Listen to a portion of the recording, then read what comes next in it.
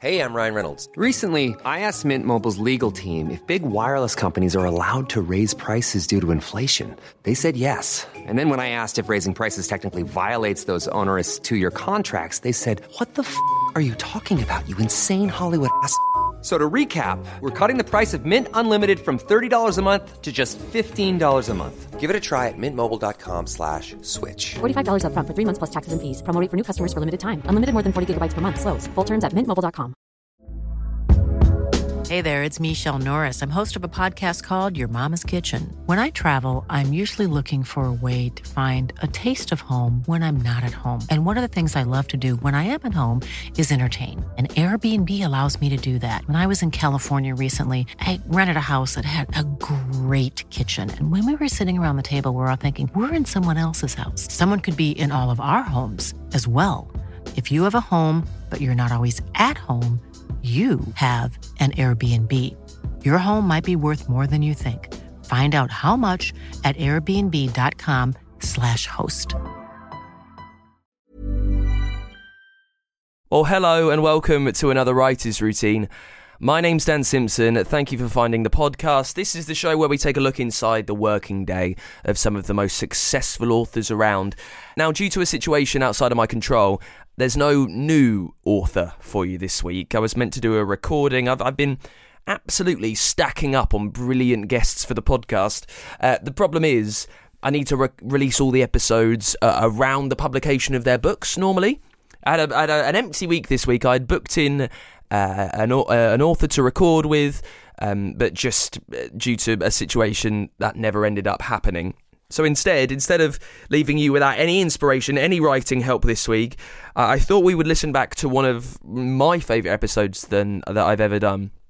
And because it's not with like a big name in publishing, I just was thinking that if you're slightly new to the show, you might have missed this. I really enjoyed the chat. I found it really inspirational, I remember at the time. And I think there might be a lot to gain from it now. It was recorded first back in 2019 with Dr. Hugh Montgomery. Now, Hugh is a doer. He is a leading doctor. He's an author. He does a new thing every year, which you'll hear about in the chat, actually. During COVID and lockdowns first started happening, I guess like 3 months after this podcast was recorded, He was all over the telly. You might have seen Dr. Hugh Montgomery. He was leading quite a lot of the UK's response to the virus. So he had published a book, a high-paced thriller called Control, and then had to quickly switch to try and contain and help the UK and hospitals deal with coronavirus, which kind of took over the world at that time, didn't it? So I hope you'll learn a lot from this.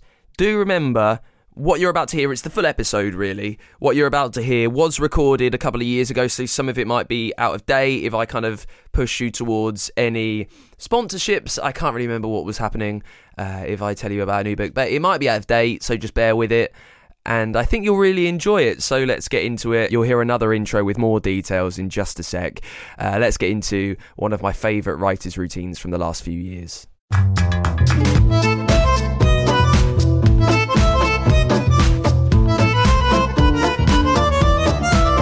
Hello, welcome along to Writer's Routine, the show where we take a sneak peek inside the working day of some of the most successful authors that there are.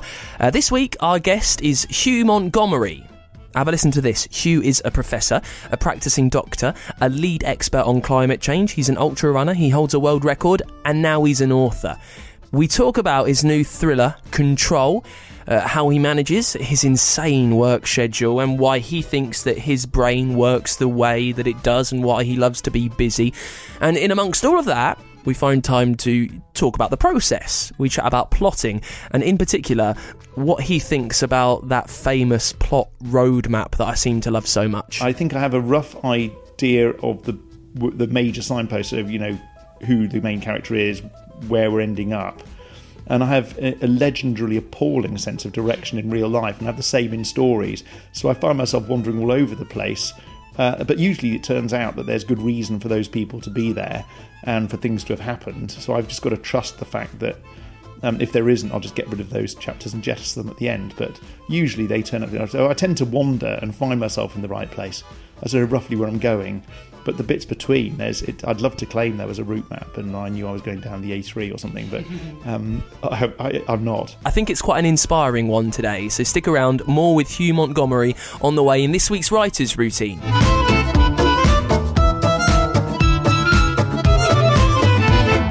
Yes, hello. My name's Dan Simpson. This is Writer's Routine, the show where we try to steal some scheduling secrets from some of the most successful writers that there are. And we're back with our second episode of the week. Did you enjoy that? The little bonus one with Mason Curry? I thought it was good to kind of drop that in after quite a slow December and start of the year that we've had. I thought that would be a nice little surprise. Now, in this episode, our guest is Hugh Montgomery.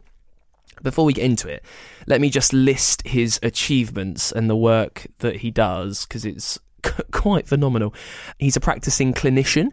He's a groundbreaking genetic researcher. He helped discover the ACE gene, which influences physical fitness and endurance. He's a founder member on the UK Climate and Health Council. He's written kids' books, which have been turned into films. He's conducted research on Everest. He runs ultramarathons. He holds the world record for playing piano underwater. And after being badgered by Linda LaPlante, of all people, he's finally written his first thriller. It's called Control. It's all about a doctor that gets involved in crime. And they do kind of say, right, well, you know, don't they? There's mystery, suspense, and a lot of stuff that only a doctor would know. It really does take you into the heart of hospital life and how a thriller could take place there. Now, because Hugh does so much, it's not the standard author interview that we usually have on. I'll be honest, it's probably my fault. I get a little bit sidetracked, I think, asking about all the other things that he does to keep busy, how he fits it all in, how much sleep he gets, why he does these things, if he actually thinks that he's creative or not. But I promise, there's loads in there that I think is pretty inspirational, and loads of little nuggets that can help out with your working day. And let's dive right into it then with Hugh Montgomery, starting as always with what he sees around him in the place where he sits down to write. I normally write in one of two places. So I write in Cornwall and I see a blank wall with a small window sitting at a kitchen table, because if I have a view, then I can't concentrate. So I have to be a bit monastic. I'm sure you've heard that from lots of people, but I can't be near people when I'm writing, and I can't be near distraction when I'm writing. That is a common theme. It's also that idea of escape. Why Cornwall? Why are you heading down there to write? Well, I was raised in Plymouth, so I knew this bit of Cornwall quite well, so I suppose I've got an affinity for that and the sea. And you need a little bit of space to what I call kick the cat. I don't have a cat and I wouldn't kick one. But the bit when you've just written something 11 times and then you throw it up in the bins, proverbially sort of screw the piece of paper up or delete it. And then you have to go around and kick the cat, as it were. And you've got to have something, but you can't be in a place where there's a distraction or a TV set you can switch on or something else to do. So I need to be away from other people. So the place I write is where other people are not, basically. So what is there to distract you then? There must be something, there always is. You escape to Cornwall, you've not got a view. What do you have around you? It might not be a distraction, maybe it's inspiration for you. I have the ability to exercise, which I find is very important creatively. So if I can't exercise, generally I'm stale, and if it's an acute issue where I can't think of something, then I run or cycle or do something else, and then very often the thing that I'm trying to wrestle with pops into my head and it's solved, or quite often something else pops into my head that turns out to be incredibly useful that I then write down. But exercise I find really helpful. And in terms of your story, in terms of writing and fiction, yes. If I were to walk into the room in Cornwall where you are writing, would I have any clues as to the story you're telling? Do you have post-it notes? Is there a big whiteboard? No. For film and television plotting, yes. So that's, for me, very much more mechanistic when it comes to actually writing. So I've got the traditional 42 cards, 3 acts, yada, yada, yada. Which I can then, because you've really got to be incredibly parsimonious. If it's 102 minutes, you've got to absolutely, every single thing has to absolutely matter, and you cannot just be discursive. For books, I've tended to make the mistake probably of knowing the plot and then just sitting down and writing, and then it just sort of happens. The only slight danger is that is sometimes the book that you write isn't the book you thought you were writing, and that's happened to me at least once, where where characters suddenly appear and you don't know why they're there, but you can't get past them, so you write them in, and then you suddenly actually find the book was something different. You say knowing the plot. What do you mean knowing the plot? So what do you genuinely know before? What do you tend to know before you sit down and write? Well, I suppose the best example is the first full-length book I wrote was a children's book called The Voyage of the Arctic Tern, and that would be a long while ago now. Quickly tell us the story of how that came to exist, because it's quite a good story. Oh, okay. Well, it's sort of a bit random in that I was in Edinburgh doing science, and I was living in a tiny little, a B&B sort of bedroom. And in those days, shops used to sort of shut at 6 o'clock. No one would believe this now, but 15 years ago that did happen. And so by the time I got back from the labs, everything was shut, and I realised I hadn't bought my godchildren a Christmas present. So I thought, well, I don't know, I'll write them a short story for Christmas, and I'll write them all in as characters and write their parents in. And so I sat down to start writing it, and the first problem was it started writing itself in verse. And every time I tried to write it in prose, it kept coming back out as verse. So I thought, oh, who gives a monkeys? I'll just write it in verse then, it's only going to be short. And then the first chapter had nothing at all to do with the book I was writing, and that wouldn't not be there either. So I thought, I'll just write that, and then at least I can move on. And I finished the book 3 years later.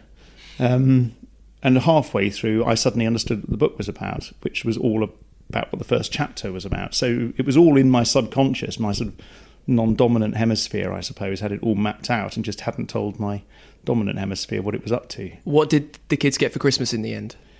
Not that. I can't remember what they got. I think actually because I was still... That book was all... its grand theme was about betrayal, as it turned out. But it was set at sea, because I'd been a commercial diver and archaeological diver and things before, and I had some pieces of 8 Spanish silver, which I'd got from previous diving. Legally, I hasten to add, I was paid in them, and I sent them those, I think, for Christmas, so they all got a piece of 8. Now, the show is called Writer's Routine. I think it would make sense before we even try and unpack yours. If we just... Good luck with that. If you just, rather grandly, because that's probably the only way you can do it, if you just take us through everything you do, like, not everything you do, but the titles, because... so I saw the Guardian article, which obviously in pretty emphatically describes how energetic you are, all these things that you do. But could you just take us through it? How do you see yourself? What are you? I don't know. It's a very good question. How do I see myself? As probably as unimportant as most other people are. If I was to define the drivers in my life, I suppose I'm naturally a creative. So I see the potential in things, and I'm quite good at making what would seem to be fairly random connections between things. So I've been very successful in science, not because I'm a particularly good bench scientist, but because I've been quite good at seeing how things might connect that no one else can see. So that's not being intelligent, that's just being an artist, isn't it? That's just looking at things going, oh, I bet that looks like this, or it would seem obvious that evolution would do the following. And instinctively, it's usually right. So that's my science world, which has involved everything from finding genes for fitness and predicting evolution from mathematical models, and currently lots of artificial intelligence work.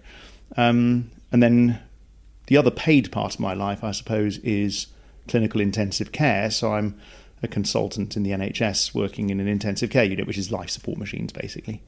And then I do a lot of work in sustainability and climate change, and then write and other things. I'm very interested in climate change. Very quickly, let's not gloss over it. Yeah.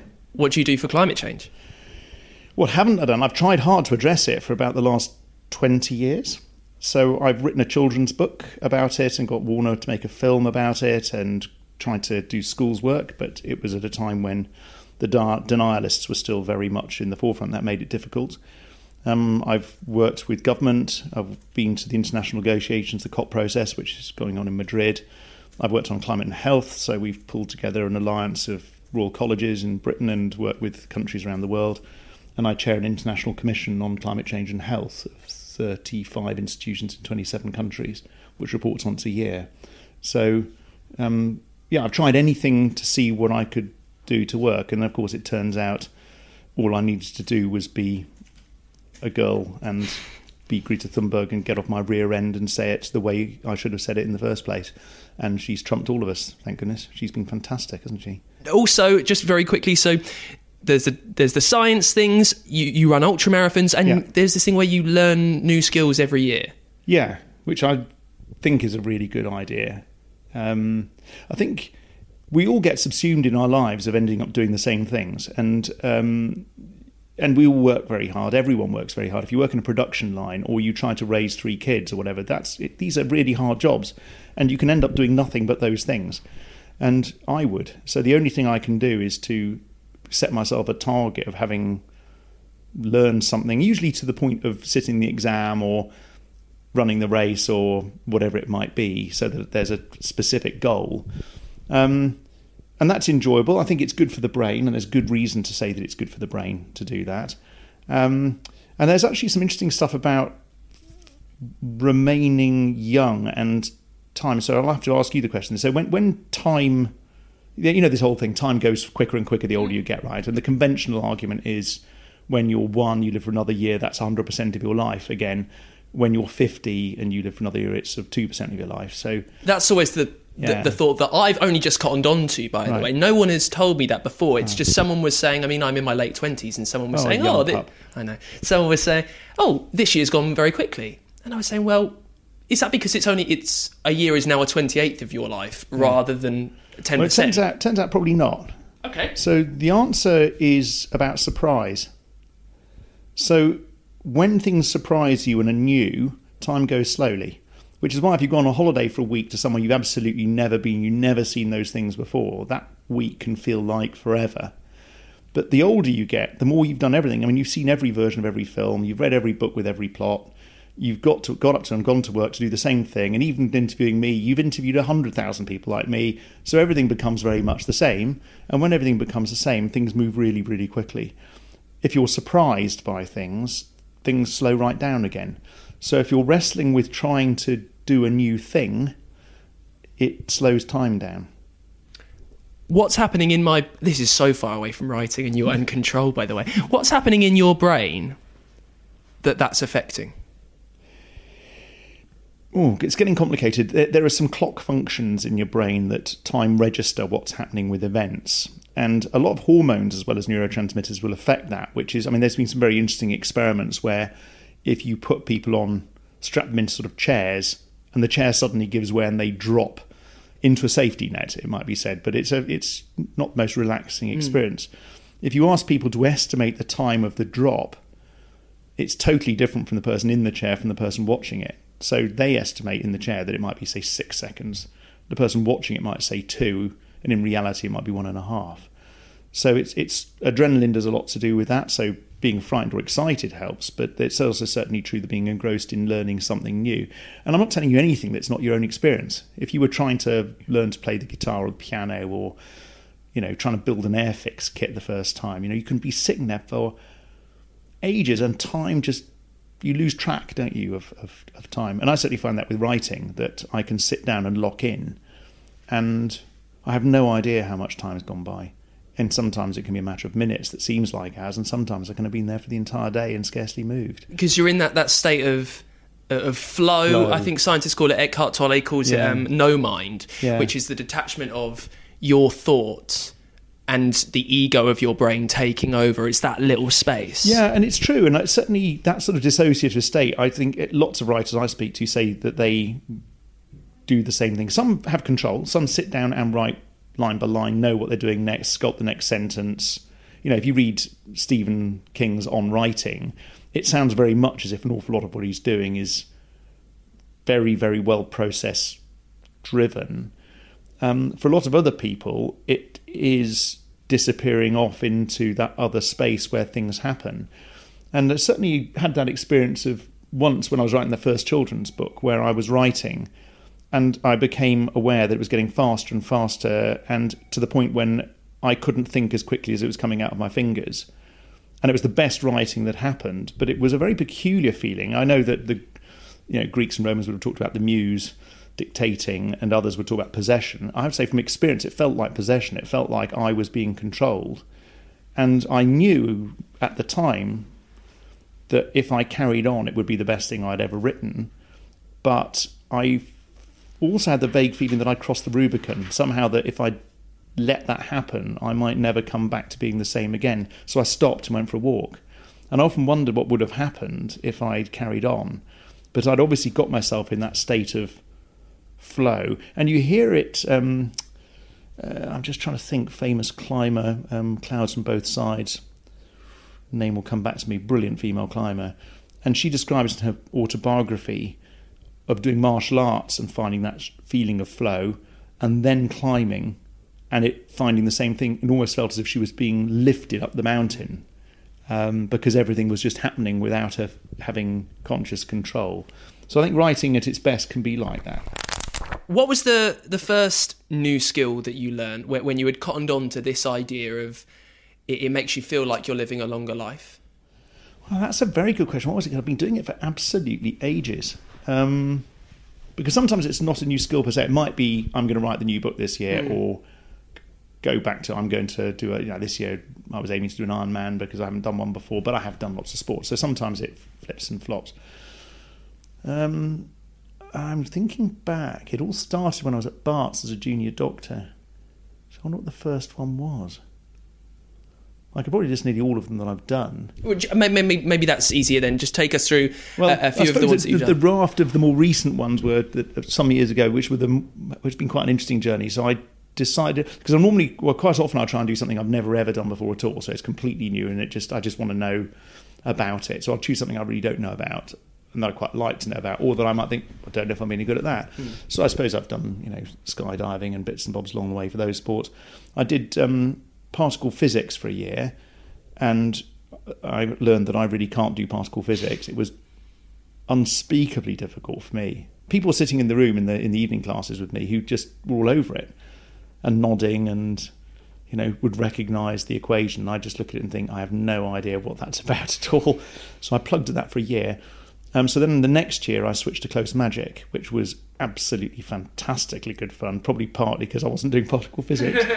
And the year after that I did drumming, which was also absolutely brilliant. Learned to play drums. Are these all self-taught, or are quite a lot of them? Are you doing evening classes? No, evening classes, yeah. Although this year is guitar, and I'm doing that myself. I've had 3 or 4 lessons just because sometimes you need someone to just start you off on a thing that you can then improve on. And I'm enjoying that a lot. It's amazing what you can find on YouTube, actually. I'm doing an awful lot from YouTube. Right, it's amazing. I'm quite the same in trying to teach myself these things, and YouTube's just the best way ever. I know, it's amazing, isn't it? But you've got to find the right teacher, right? So on YouTube, it took me ages to find the guitarist that was doing it in a way that I sort of got. Listen, just to take you back to what you initially said when I was talking about this, is where it all comes from. Yeah. So you'll say that it's a rampant curiosity, really. It's a creative curiosity. You ask a question, you're trying to creatively come up with the answer. What makes you more like that? This is quite sciencey. What makes you more like that than someone else who's completely different? Oh, well, I mean, in generic terms, everything about every phenotype, as it were, every sort of that phenotype being a sort of trait, a characteristic that you could observe, or every one of those essentially is driven by the combination of the genes you inherit and the environment you expose it to. There are some very rare extremes where that's not true. So retinoblastoma and eye cancer, that's just a genetic mutation. You have the mutation, you get the eye cancer. You don't have the mutation, you don't get the eye cancer.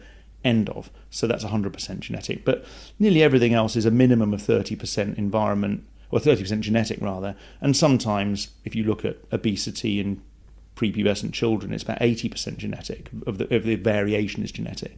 So I guess the answer to the question is, a lot of it was the genes I inherited from my parents, and then some of it will be the environment they were exposed to. So, and of course, those two go hand in hand, because your parents genetically will likely be doing the things that will influence the genes that you inherited. So that's the sort of more broad sweeping answer. The more mechanistic answer is that Well, I don't know. I did a management course years ago because you had to before you were consultant, and they got it all to do one of these I Think personality inventories, for introvert, extrovert, yada yada. And I still don't know what they split us up as, but they split us up onto 2 tables with a bottle of champagne in the middle, and they just said, write down 5 words about what you see. So we all did and handed them in. And the other table had, French, champagne, wine, bubbles, cork, foil, 14.3% ABV or whatever.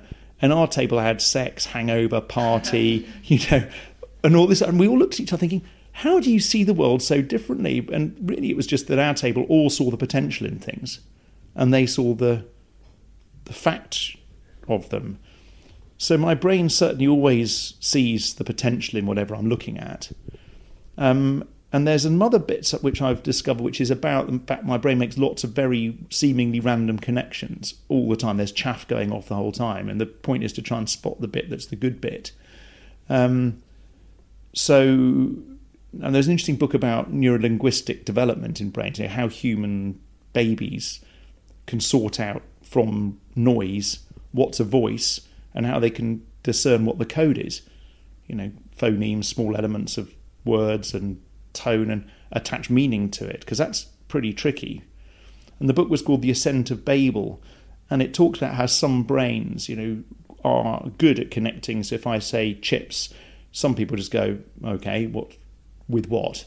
And other people go, chips sounds like ships, sea, sea that's got fish in it, and there's suddenly a whole branching arcade of connections being made. And I'm certainly aware that happens, to the point where I've stopped using memory techniques, then I'd started learning to store more information, because that'd be quite fun to have a memory palace where I could store even more. But the problem in building the memory palace was it put all the facts in a place and it stopped the random connections. So I demolished my memory palace. I didn't want it anymore because it stopped the randomness. What about energy? So I was chatting to another author, Jeffrey Archer, actually recently, and he was saying he believes energy is a God-given gift. Now, maybe perhaps he's looking at the world from a different place that you are. But what do you say about energy, the ability, the fact that you can do all these things and some people very simply just can't be bothered? Well, I suppose quite a question of what you call about energy. If we're talking about motivation there, I guess, are we? I think a bit of both, actually. I think perhaps it's not the motivation, actually. Perhaps it's the ability to cram all this stuff in. I suppose I'm driven by a rather keen awareness of mortality. So I've always been aware that the sand is running through the hourglass quite quickly. So I've got a sense of urgency about trying to get things done before the sand runs out. I think a lot of it depends on the other emotional pressures, we're all, no matter how resilient you are or no matter how your brain works, emotional pressure or suffering in any form, whether it's emotional or physical, very often saps you of motivation and ability to do anything. In fact, on the way here, he won't mind me telling you, my son ended up in emergency surgery this morning with a mashed hand and needing and stuff, and he was just, I suppose, just spoke to him and he was just saying, I'm so tired, Dad, I don't know why I'm so tired. I was saying, well, you've been emotionally battered and you're in pain, and that will make any of us. And I was recounting, I remember as a a medical student, I was looking out of a window, and in the building opposite me, by chance, someone climbed onto the ledge and jumped off and burst, as people do when they hit the ground at speed. And I went out, and he was, obviously there was absolutely no chance at all. And I saw the opportunity to bunk off for the afternoon and went home and was overwhelmed with fatigue at 3 o'clock in the afternoon, went to bed and didn't wake up until 9 the next morning. So I think part of this is trying not to put yourself in the situation when you're emotionally battered, because all of us will find our batteries run dry a little bit. And I spend a lot of effort trying to avoid negative people, because I'm naturally a glass half empty person, not a glass half full. So I'll tend to be a more negative person. So for me, I have to make sure I'm not near people that can convince me life is crap, because then I become torpid. How many hours do you tend to sleep a night? I ration it, so there isn't really an average. During the week, I try to ration it to be between 4 and 5 hours, which isn't enough for me, but it means I can get more in. And then I try and catch up on 1 or 2 nights a week, which anyone listening to this is not a good idea. It's bad for you. It's clearly mad and not good. But at the moment, I have too much to do, which is my own fault for saying yes to too much, basically. We'll have more with you in just a sec. I've just been down the post office, actually. Just finished sending off a bunch of swag to those who have supported us over at Patreon. So if that's you, sit tight. You'll get some nice things through the post, hopefully in the next week or so. Some badges, bookmarks, some thanks. If you want to help out the show, I'd love for you to pledge and support us over at patreon.com/writers routine. You see, quite a lot goes in. A lot can happen in the next 3 years. Like a chatbot may be your new best friend. But what won't change? Needing health insurance. United Healthcare Tri-Term Medical Plans are available for these changing times. Underwritten by Golden Rule Insurance Company, they offer budget-friendly, flexible coverage for people who are in between jobs or missed open enrollment. The plans last nearly 3 years in some states, with access to a nationwide network of doctors and hospitals. So for whatever tomorrow brings, United Healthcare Tri-Term Medical Plans may be for you. Learn more at uh1.com. Millions of people have lost weight with personalized plans from Noom. Like Evan, who can't stand salads and still lost 50 pounds. Salads generally for most people are the easy button, right? For me, that wasn't an option. I never really was a salad guy. That's just not who I am. But Noom worked for me. Get your personalized plan today at Noom.com. Real Noom user compensated to provide their story. In 4 weeks, the typical Noom user can expect to lose 1 to 2 pounds per week. Individual results may vary. Hey there, it's Michelle Norris. I'm host of a podcast called Your Mama's Kitchen. When I travel, I'm usually looking for a way to find a taste of home when I'm not at home. And one of the things I love to do when I am at home is entertain. And Airbnb allows me to do that. When I was in California recently, I rented a house that had a great kitchen. And when we were sitting around the table, we were all thinking, we're in someone else's house. Someone could be in all of our homes as well. If you have a home, but you're not always at home, you have an Airbnb. Your home might be worth more than you think. Find out how much at airbnb.com/host. To making this and bringing the show to you every week or so. Yes, I know we had a break over Christmas, but come on. Quite a lot does go into bringing this as often as we can, and I love it all. The reading, the researching, the interviewing, the editing, all of that. But costs do add up. So if you would like to help us out, it doesn't take a lot at all. But if you've learnt something over the past 80 episodes now that's helped the way that you tell your stories, if you'd like to say thanks to the show, I'd love you to send over anything that you can. Doesn't matter what it is. $1 or so a month really goes a long way. You can help us out over at patreon.com/writers routine. Earlier on this week, we had a bonus mini episode from Mason Curry. He made the blog Daily Rituals back in the late noughties. Then he wrote a book about it, which came out back in 2013. He's back with the brand new book, Daily Rituals, Women at Work. And in the last episode, we heard all about his daily ritual. And he's back again, talking us through one of the most interesting routines from the new book. The American author Octavia Butler worked a series of, quote, horrible little jobs, including as a dishwasher, a telemarketer, a warehouse worker, and a potato chip inspector, while writing the science fiction novels that would eventually make her name. After work, she would be too tired to write, and also, as she put it, too full of other people. She said, I found that I couldn't work very well after spending a lot of time with other people. I had to have some sleep between the time that I spent with other people and the time that I did the writing. So I would get up early in the morning. I generally would get up around 2 o'clock in the morning, which was really very much too early. But I was ambitious, and I would write until I had to get ready to go to work. That is Mason Curry, a routine from his brand new book, Daily Rituals, Women at Work. You can get a link to buy it if you fancy right now. It's on the show notes, however you're listening to us. And you can also hear all about it in the last bonus mini episode that we released a few days ago. Before we get back into it with Hugh Montgomery, let me just remind you of another way that you can help out this show. This is if you're listening to us over in America. We've teamed up with Libro.fm audiobooks to give you a fantastic deal. They let you purchase audiobooks directly from your local bookstore. You can pick from more than 125,000 of them, including New York Times bestsellers, recommendations from people in the know, booksellers all around the country. With Libro, you get the same audiobooks at the same price as the largest company out there, but you're helping the little guys. You're paying back to the writing community.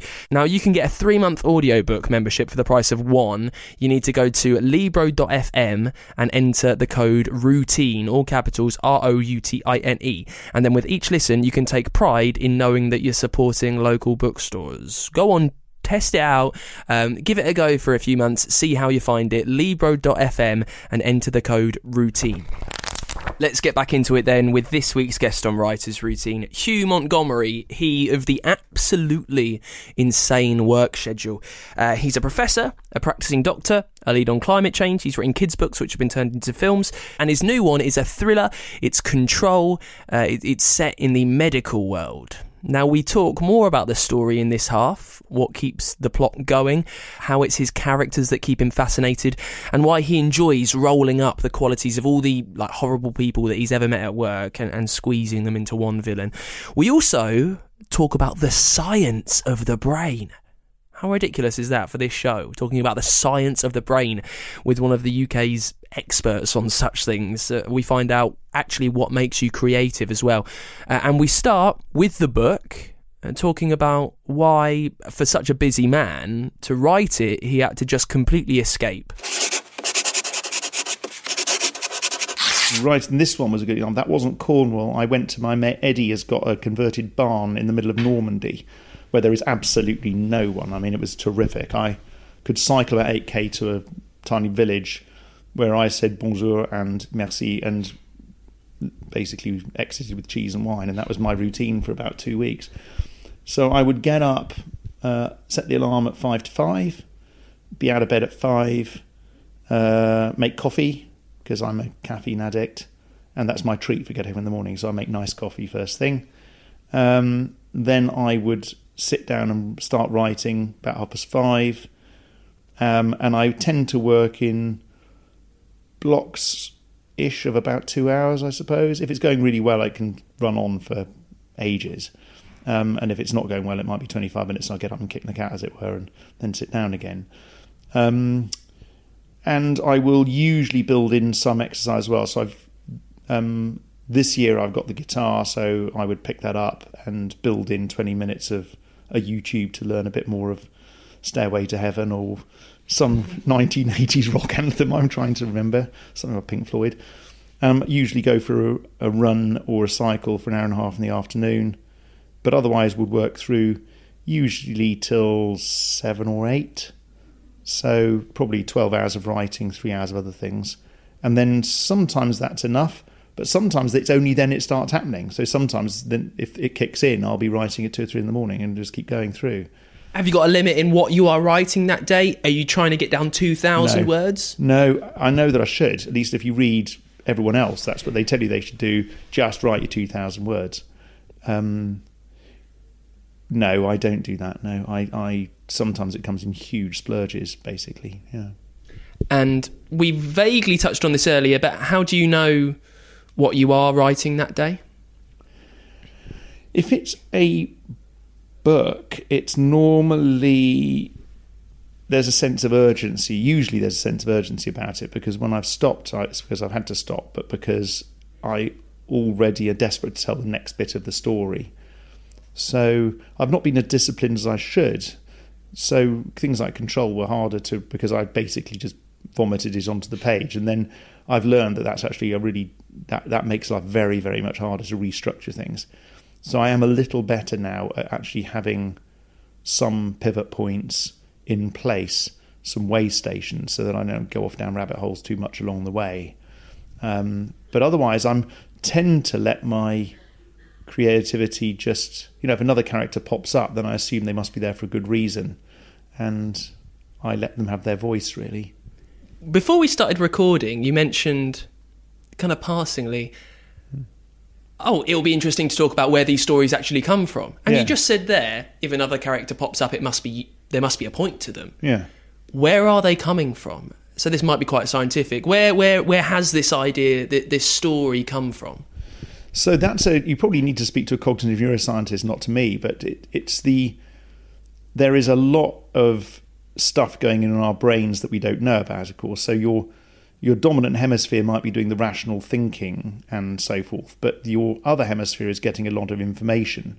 And whilst those two hemispheres are connected, there's sort of a bridge between the two. It's called the corpus callosum. We used to think that was largely about trading information. But what we've learned is an awful lot of it is about switching off the communication so that you don't end up getting bombarded with, one bit of your brain that's doing a calculation or thinking about it isn't getting a constant stream of stuff from the other side. And you can see this sort of fact that you've got this duality in experiments in the 60s, not experiments but treatments for epilepsy, where they split the brain to stop the epileptic sort of electrical waves spreading from one hemisphere to the other. And you could find someone getting out of bed in the morning and undoing their pyjama buttons to try to get a shirt on, and the other arm would have quite the other idea because the hemisphere wants to go back to bed. So it would be doing all the buttons up, trying to put the clothes back on again. And one would be sort of resetting the alarm and one would be switching it off permanently, and because the two hemispheres were competing with each other about what they wanted to do. So I think there's an awful lot of stuff that's going on in the non-dominant part of your hemisphere that's plotting out the process that you probably don't know about. And of course we all, at least there are good data for very short-term decisions, that we probably don't make those decisions at all. So it's post hoc rationalised. If you look at something called fMRI PET, where you can see bits of the brain lighting up, you find that someone can make a quick decision on something, and then the cortex, the thinking part of the brain, gets informed of what the sort of non-thinking, as it were, part of the brain has done. And then if I say to you, why did you do that? Then you come up and say, well, actually, I've always preferred red, or actually I had jelly yesterday, so I thought today would be... You can come up with a reason why you made the decision, and it's nonsense. You're just post hoc fitting a rational explanation for the fact your brain went and did something without asking. And is there a reason that it's done that without asking? Is that doing it on any... Or is that what we call instinct? Yeah, we probably... An awful lot of what we're doing is actually based upon... it's partly this thinking fast, thinking slow bit. An awful, if we had to rationally decide absolutely everything in our lives, we'd fry, wouldn't we? I mean, from basic motor skills like walking and eating through to other quick decision making. But, it's something in intensive care, of course, you have to really guard against, because you've seen a million patients that look like that. You will instantly say, this is what it is. And actually, very, very often you're right. Very often you're right, because it's an instinctive that you just sort of know.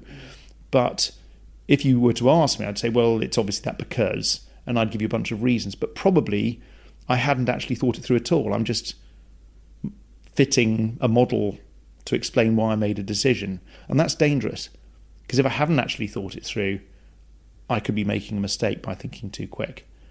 So I slow myself down by, even when I know what the answer is, by trying to make myself write down 3 other diagnoses it could be, and then think through all 3 or 4 of them.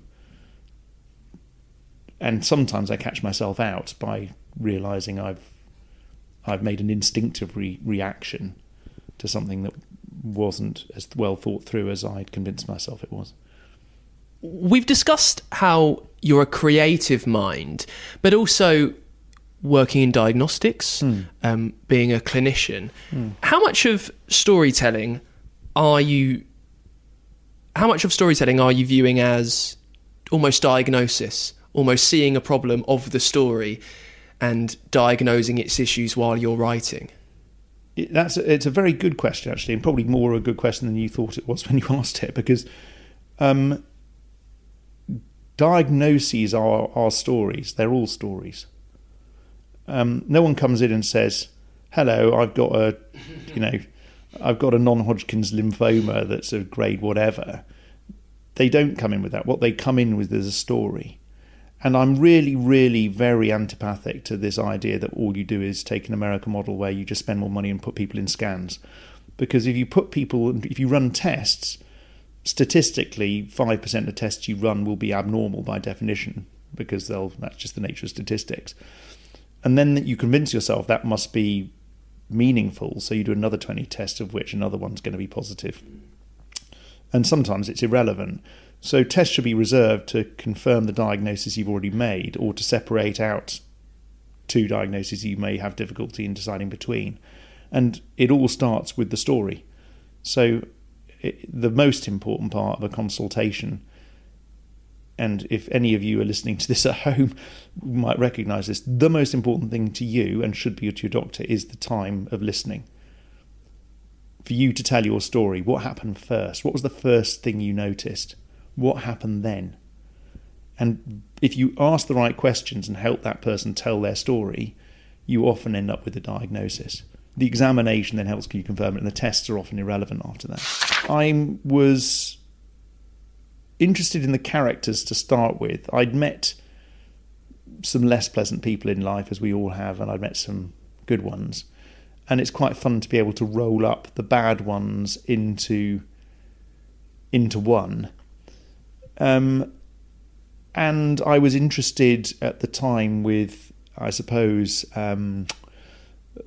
it's all Shakespearean, isn't it? The flawed hero. So this case actually completely flawed, but with a few redemptive features. And we've all met people like the absolutely fabulous, whoever they are, but in every other way totally reprehensible. So the main character in this Trenchard is like that. He's an utterly, utterly reprehensible beast. But if you wanted an operation and you get him to do it, you would want him to do it because he's technically a genius. So you definitely want him. But he's got absolutely no moral principles at all. So I think those sorts of characters are interesting. I like the idea of how far people draw the line in the sand for what's right and what's wrong. And that I won't give game away too much about that, about one of the other characters and what they decide to do in the end. But those are, I suppose, the interesting things. But then, of course, the fun part for me was the voice for these people, because there are scenes which were just tremendously good fun to write.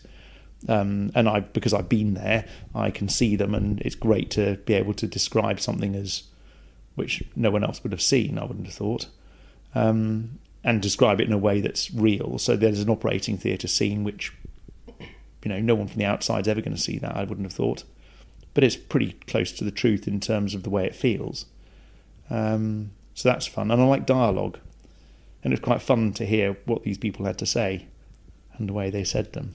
So these are the big questions that you're asking yourself. Yeah. How did all that mould itself together in your brain as an idea? When you sat down to start writing Control, what did you know that it would be? I knew who the main, not protagonist, the nasty piece of work was, and I knew what was going to get done to him, because it was unspeakably unpleasant. Then I had to think why, because it was so unspeakably unpleasant that no viewer or reader is going to tolerate something really nasty being done to something unless they can really be on side with it, right? Otherwise it's just all distasteful. So he had to have been sufficiently nasty a person. And I won't tell you what the original was, because when I took it to Bonnier originally, I was told it was too dark. And I said, well, what do you mean too dark? There's no such thing as too dark for a medical thriller. But the thing I'd got him to do was considered so unspeakably bad that actually people would probably throw the book in the bin at once. So quite rightly, I listened and tempered it down.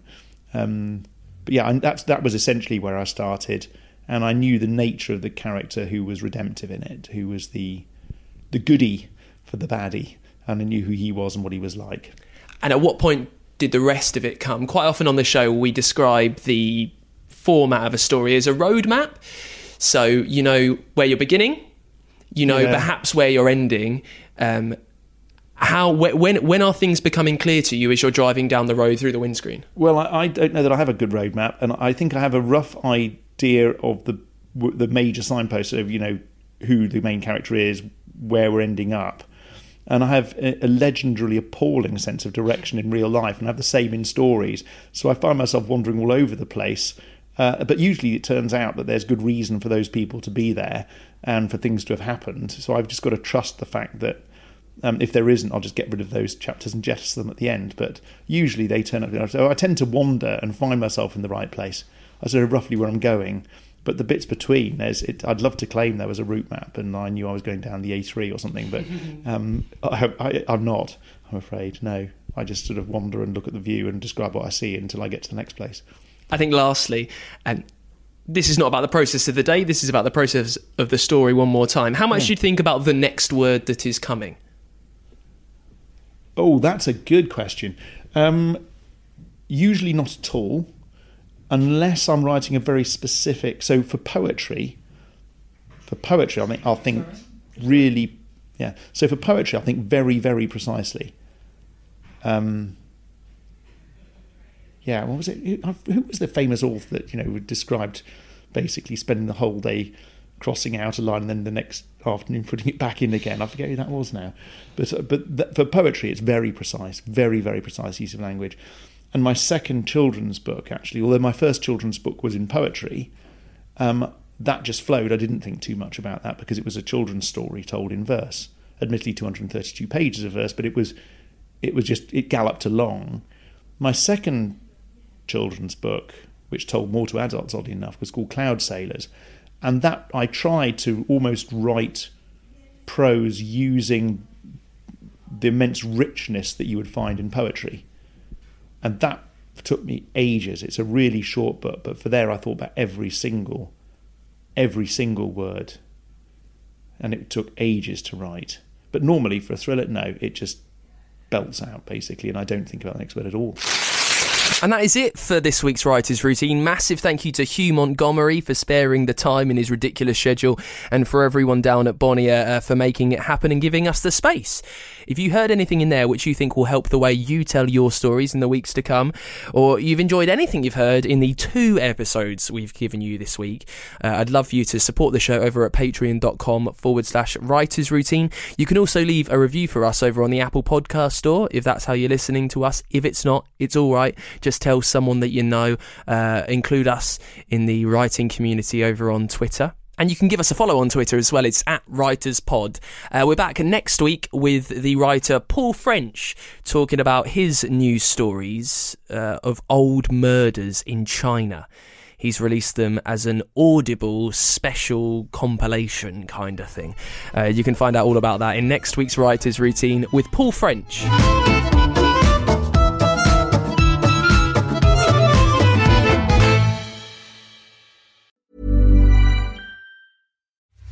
ITVX. More new shows for free than anywhere else. Hello, Stella. I can't begin to imagine the pain you suffered from that night. I want to ask if you'll meet me. We're ready for you, Charles. I want to know what happened to her. This stops now! Why did you run? Your daughter was already dead when I found her. Starring Vicky McClure and Johnny Harris. Without Sin. Stream free on ITVX. For comparison details, see support.itv.com. Imagine how it'd feel to win £10,000. Like you'd smashed it. With Set for Life, you could win £10,000 every month for 30 years. Set for Life from the National Lottery. Play on the app. Prize may be capped. Account terms, rules, procedures and game-specific rules apply. Players must be 18 or over. Even when we're on a budget, we still deserve nice things. Quince is a place to scoop up stunning high-end goods for 50 to 80% less than similar brands. They have buttery soft cashmere sweaters starting at $50, luxurious Italian leather bags, and so much more. Plus, Quince only works with factories that use safe, ethical, and responsible manufacturing. Get the high-end goods you'll love without the high price tag with Quince. Go to quince.com/style for free shipping and 365-day returns. When you need mealtime inspiration, it's worth shopping Kroger, where you'll find over 30,000 mouth-watering choices that excite your inner foodie. And no matter what tasty choice you make, you'll enjoy our everyday low prices, plus extra ways to save, like digital coupons worth over $600 each week. You can also save up to $1 off per gallon at the pump with fuel points. More savings and more inspiring flavors make shopping Kroger worth it every time. Kroger, fresh for everyone. Fuel restrictions apply.